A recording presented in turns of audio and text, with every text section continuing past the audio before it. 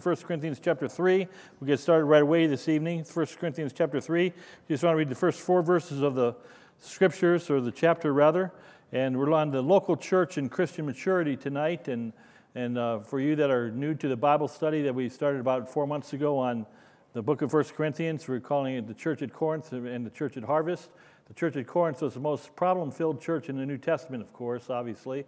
First 4 chapters deal with the subject of division and schism, of course. And Paul couches his words here in verse number 1, and he's going to start chiding them. And verse number 1, we'll read it here in a minute, but I want you to know that every local church is a family. Every local church is a family, and like your family, my family, and almost everybody's family has, it's always other people's families that has problems. Our family doesn't have any problems, of course, but the truth be told, we all have problems and schisms in our own family, of course, whether it be mom against mom or dad against kids, or kids against mom or dad, or sibling against sibling, or what have you. There's all kinds of strife and division in families, of course. We know that by the divorce rate, of course, and by the simple observation, of course, that there's maturity and immaturity in families, and there's some weak members and some strong members, and some members foster unity and love, and others foster create division and chaos.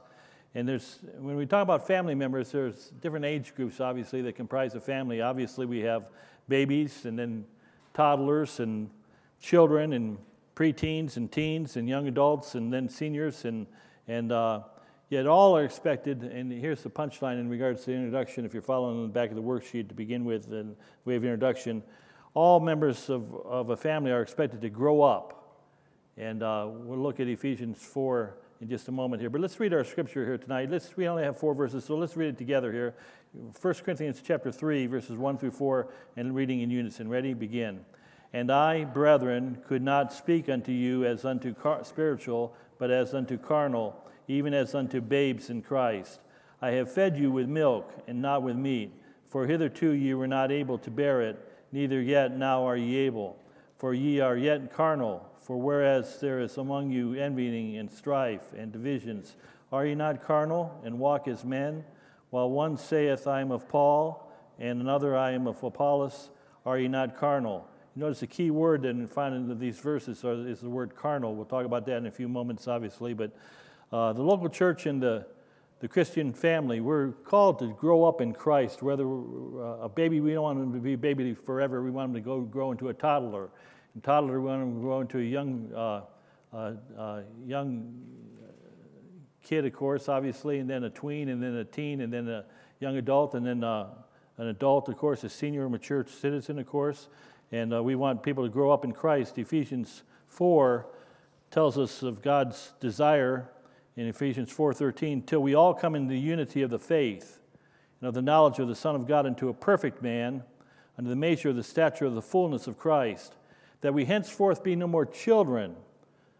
And the church at Corinth is filled with a lot of, spiritually speaking, a lot of children that should have, adolescent children that should have been adults by this time. Tossed to and fro and carried about with every wind of doctrine, by the sleight of men and cunning craftiness whereby they lie in wait to deceive. There's many Christians that don't know their doctrine, of course, and so they're carried about with every with the sleight of man and craftiness of others. But Ephesians 4:15, but speaking the truth in love may grow up into him in all things, which is head of head, even Christ. And I have a question for us tonight in regards to spiritual maturity. Do we have to wait till we get to heaven before we grow up and for this growing up, this maturity to take place, to this perfection, this godly maturing takes place? I'm afraid we're resigned to immaturity. Many people that name the name of Christ, many Christians, even in churches, and it's couched with different statements, of course. And well, I can't help it. It's the way God made me, of course, and we have stunted growth, and I'm afraid that many times we just have a cop-out that we're sinners and there's nothing we can do about it, but God wants us to grow in Christ. And so Paul starts off this chapter 3 of 1 Corinthians. He says, I could not speak unto you as unto spiritual, but he says, in other words, I wanted to speak unto you as spiritual, but I had to speak unto you as carnal, even as unto babes in Christ. He's beginning to chide them. I want to give you 4 things tonight. Here's message proper, if we could, the 4 points is 4 things about the carnal or the fleshly. We get our word carnivorous from, of course, that word carnal has to do with flesh. When we go to carnival, we go to fulfill our flesh, our desires of our flesh, of course. We're very carnal in our mind and nature, the Bible tells us. But so the first thing that we need to understand, John 1:12, first thing about the carnal man or the carnal Christian is John 1:12 reminds us, but as many as received him, to them gave he the power to become the sons of God, even to them that believe on his name. We are the Son of God we are sons of God when we receive Christ as our Savior. In other words, we're saved. So the carnal man is a saved man, or can be a saved man. Now, there's carnal men that are unsaved, of course, and that's every unsaved man is a carnal man. He doesn't have a spiritual nature. But Christians can be guilty of being carnal as well. The subpoint in regards to the carnal man is saved is this. He has the soul of a saved man, but a mind and desire of an unsaved man. Paul, look at verse number 1. And I, brethren. Paul's talking to the brethren at Corinth, his church at Corinth, and he calls them brethren.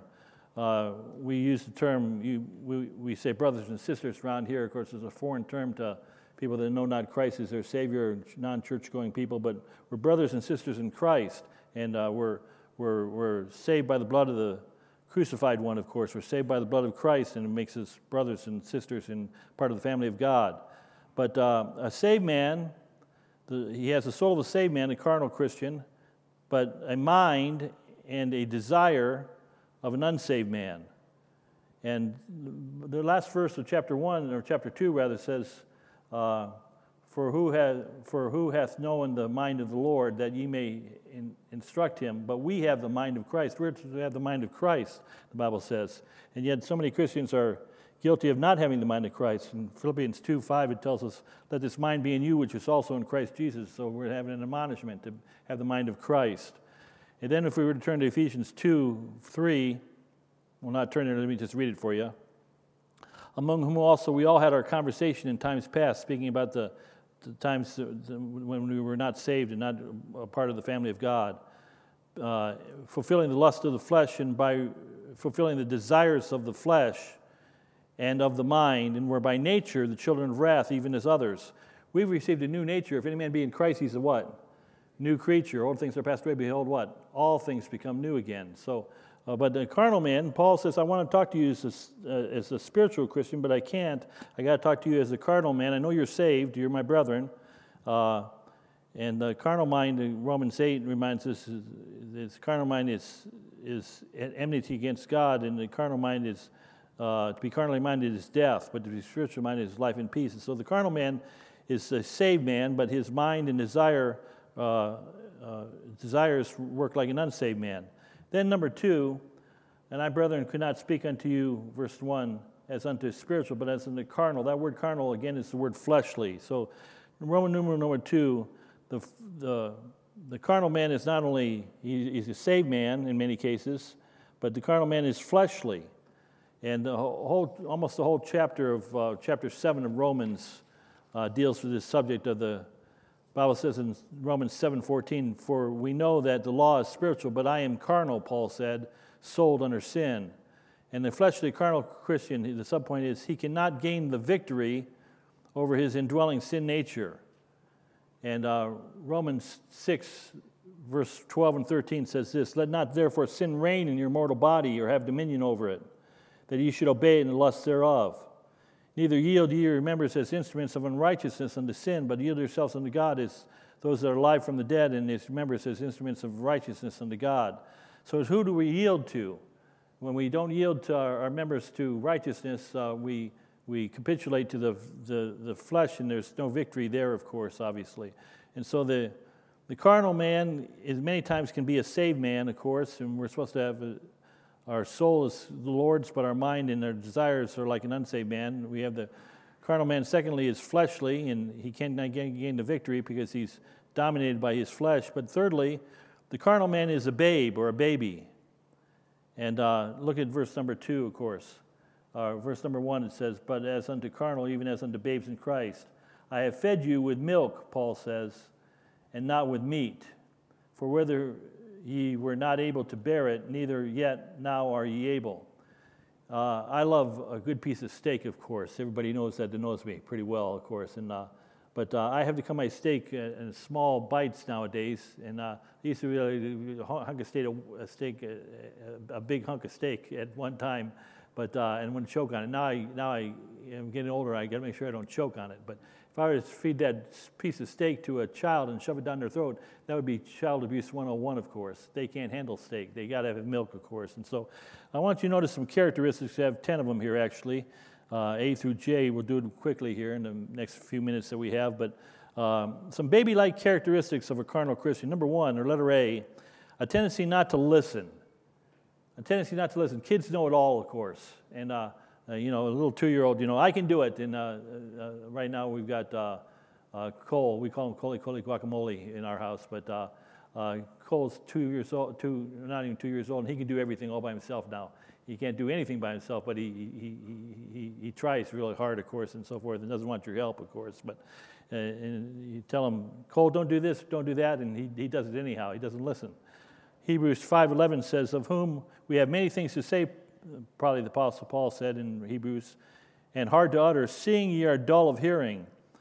Kids are know-it-alls, and sometimes adults are know-it-alls. I gave the illustration a few weeks ago. I had somebody called me. They just wanted to debate. I could tell in the tone of their voice before I ever talked to them. They left a message on Dan's machine, and I called them back. And they just wanted to debate a theological point, of course. And I could tell. And they'd been saved supposedly for about 6 months, of course. And I'm not even sure if they were saved. Hopefully they were. But I could tell in a very short period of time, this 20-something-year-old knew all the answers to everything. And I wasn't going to teach him anything. And I was trying to be as kind and diplomatic as I could be. And I tried to talk to him and got to a point where I said, listen, I've been a pastor for 40-something years, and I've never heard anybody, and what he was saying was so off the wall. I was trying to say in a diplomatic way, I've never heard anybody say anything like this before. And right about then, the phone went click, and he hung up on me, of course. He already had the answers. He just wanted to debate with me, of course. And kids, one of the tendencies of a carnal Christian is they tend not to listen. James 1 reminds us of this truth. Wherefore, my beloved brethren, let every man be swift to hear, slow to speak, slow to wrath. There's a reason why God gave us 2 ears and 1 mouth, of course. And we don't have all the answers. The older I get, the more I realize how much I don't know, of course. And so the babe knows everything, of course. The carnal Christian knows everything. Then letter B, we've already read the verse 2, of course. Paul said, I had to feed you with milk and not with meat. So they have a diet of milk. If we were to turn to Hebrews 5, let me read you the verse 12. It says, for when for the time ye ought to be teachers, ye have need that one teach you again, which is the first principles and oracles of God. Are ye become such as have need of milk and not of strong meat? Milk is for an immature child of Christ, of course. Milk is, the Bible says that we desire the sincere milk of the word that you may grow thereby. Nothing wrong with milk, but we need to. Milk is to the baby what the bottle of what the word of God is to a newborn Christian. Every newborn Christian needs the milk of the Word, but there needs time when we grow up from the Word, and we'll look at Ephesians 5, Romans 5 and 6 here in a few moments here. But when I think of a diet of milk, when kids are young, of course, there's nothing wrong with this per se, but if they have the choice between milk and chocolate milk, what are they going to take every time? They're going to take chocolate milk, of course, and they want the syrupy sweet stuff, of course, and that's like people when they want preaching, of course, they want the easy stuff, of course. I'm getting ahead of myself. So let's go to letter C. They have the carnal Christian, or the babe in Christ, has a tendency to like sweets. When Jesus preached in John chapter 6 that he was the bread of life, the Bible says, many said of his disciples in John 6:60, this is a hard saying, who can hear it? And Jesus said he was the bread of life. If you don't eat of him, you have no life in you, of course.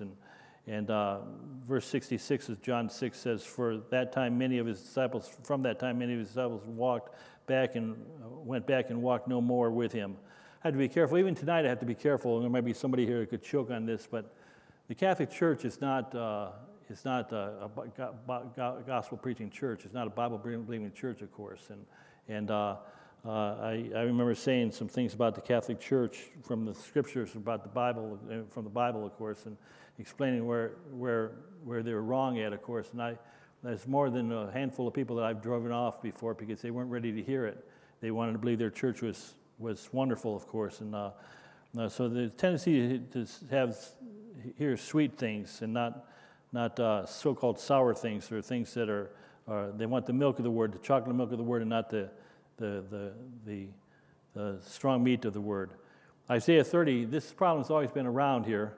In centuries gone by, the Israelites said, which says to the seers or to the prophets, see not, and to the prophets, prophesy not unto us right things, speak unto us smooth things. And I could just to take a quick moment here to explain. We have a cotton candy Christianity in America, I'm afraid, and around the world today. We want all the sweet stuff. We want what's Christianity? What's Christianity got in it for me? It's yes, it's true, and I don't apologize for this. In fact, I do this on purpose. I've learned about the School of Hard Knocks. I preach a little bit nicer on Sunday morning than I do on Sunday night and Wednesday night. And that's because we're going to have people coming to church that have never been in church before. They're brand new Christians, or they're maybe not Christians at all, and they can't handle some of the strong truth of the Word of God. There's a line, no, I've never seen the movie in its entirety. I've just seen the sound bites, and but you can't handle the truth, that movie, whatever movie that was, of course. And some people that can't handle the strong meat of the Word of God. So the babes have a tendency to, just like the sweets, they have a tendency to just have a diet of milk and not of meat. They have a tendency to not to listen. They already know everything. But number 4, they're elementary in their thinking. In Hebrews 6:1, let me just rapid fire it off to you. Therefore, leaving the principles of the doctrines of Christ, let us go on unto perfection, not laying again the foundation of repentance from dead works and of faith toward God. There's elementary in their thinking. There's the basic doctrines of the Word of God, and then there's the strong meat doctrines of the Word of God, of course. And I already alluded to one. I'll touch on the Catholic Church again. There's many millions of people, no doubt, that are sincere in the Catholic Church, and some that are, I think, that have gotten saved, of course. But there's so much damnable doctrine in the Catholic Church. Revelation 17 talks strongly about the Catholic Church, I believe, when it talks about Mystery Babylon. But that's strong meat for many people to digest, of course. But you need to grow up and mature and be able to take on some strong meat along with the milk and the sweet things of the Word of God. Letter E, Bible says, again in verse number 3 of our text, 3:3, for ye are yet carnal, for whereas there's envying and strife and division, are ye not carnal and walk as men? Letter E is babes have a tendency to be selfish. In 1 Corinthians 11:21, when Paul was speaking about the ordinance of the local church ordinance of the Lord's Supper, for in eating everyone taketh before of his own supper, and one is hungry and another is drunken. They were turning the love feast, or the feast of communion, and they were turning into one of their love feast of pagan gods and goddesses, of course. They were pleasing themselves, of course. Philippians 2:21, for all seek their own, not the things which are Jesus Christ. And so a tendency to be selfish. And I be real careful even here tonight, but much preaching, especially Sunday morning preaching across America, and I'm painting with a very broad brush, admittedly. And it's not. There's many thousands of good churches out there that are preaching the truth of the gospel. That's true, and I'm thankful for that. But many churches are preaching a message that's geared towards what's in it for me. What can this church? It's a consumer-driven Christianity. It's what can this church benefit me? I remember as a little boy hearing JFK's line, of course, his famous statement that he made, ask not what your country can do for you, but ask what you can do for your country. You ought to get to a point in your church Christianity where ask not what your church can do for you, but ask what you can do for your church, and what you can do for others, of course. There's that poem, Others, Lord, that others, let this my motto be, that I may live for others as I live for thee, of course. And so the key to joy is Jesus, others, yourself. And I'm afraid that baby Christians, of course, it's all about them. It's all about themselves. It's all about what can this organization or this church do for me? What can the Word of God do for me? How about what can we do for others, of course? Jesus came to serve, not to be served, of course. And so carnal Christianity has a tendency to be selfish. Letter F, a tendency to be jealous. And I put down all of 1 Corinthians 12. It's not all of it, but at least the last half of it deals with this subject of, it's leading up to chapter 13 and chapter 14 to talk about tongues, of course. And there were many Christians in the Corinthian church that they wanted tongues so bad. And it was a gift, of course, and it was a sign gift to the Jews. And we'll get there when we get there in several months from now if the Lord tarries. But they were jealous and envious of one another. And kids get jealous. They don't like some kid has a toy they don't have. They want that toy, of course. And they're mad that their parents didn't give them that same toy or what have you, of course. And so a tendency to be jealous. Then letter G, a tendency to disagree and fuss.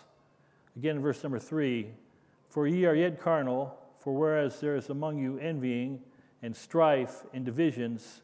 Notice how many times we've seen these words, by the way, in chapter 1 and 2, and we'll see it in chapter 4 as well, and throughout this book and throughout 2 Corinthians as well. These words, envying, strife, division. Are you not carnal and walk as men? And so we see this tendency to disagree. In 2 Corinthians 12:20, Paul said near the end of the second epistle that he wrote to this church at Corinth, for I fear lest when I come, I shall not find you as such as I would, and that ye shall be found unto you such as you would not, lest there be debates, envyings, wrath, strifes, backbitings, whisperings, swellings, tumults. And so we have a tendency to disagree. We ought to work at agreeing and loving and being peacemakers. Blessed are the peacemakers, for theirs is the kingdom of God. And so a baby has a tendency to disagree and fuss and pout and whine and cause strife and wrath and envying and debates, and on we could go. Then letter H, a babe has a tendency to be a hero worshiper. We see in verse number 4, for while one saith, this is the third time we see this in these first 3 chapters, for while one saith, I am of Paul, and another, I'm of Apollos, and another, are ye not carnal? Of course, some said, I'm of Peter, and some said, I'm of Christ, and of course, they were hero worshipers. A tendency to be hero worshipers and look to man instead of to look to Christ. And you'll fall every time you look to man. Of course, the arm of flesh will fail you. Don't look to man. Don't look to a pastor. Don't look to a preacher, an evangelist, or some superstar prayer warrior. They or he or she could fall very easily. We look to Christ, looking at Jesus, the author and finisher of our faith. Letter I, the carnal babe, they need to be taught when they should be teaching. In Hebrews 5, verse 12, let me read verses 12 through 14.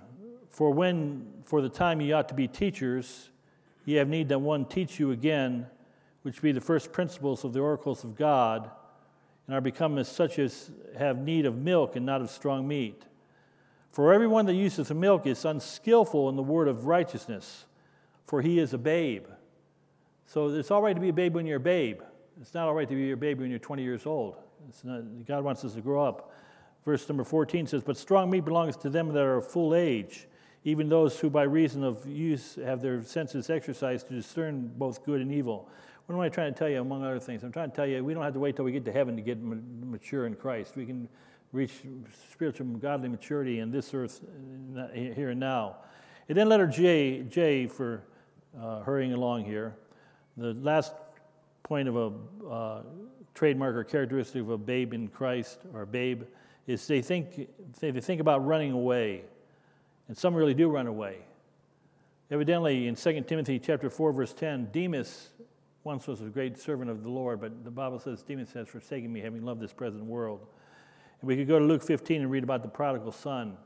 And I could look back in the annals of my last 5 decades trying to serve the Lord, and I've seen many Christians fall by the wayside and fall back into carnality and be defeated. And we haven't, in our family, in our church family, we have this ongoing issue of people babes in Christ that need encouragement and need help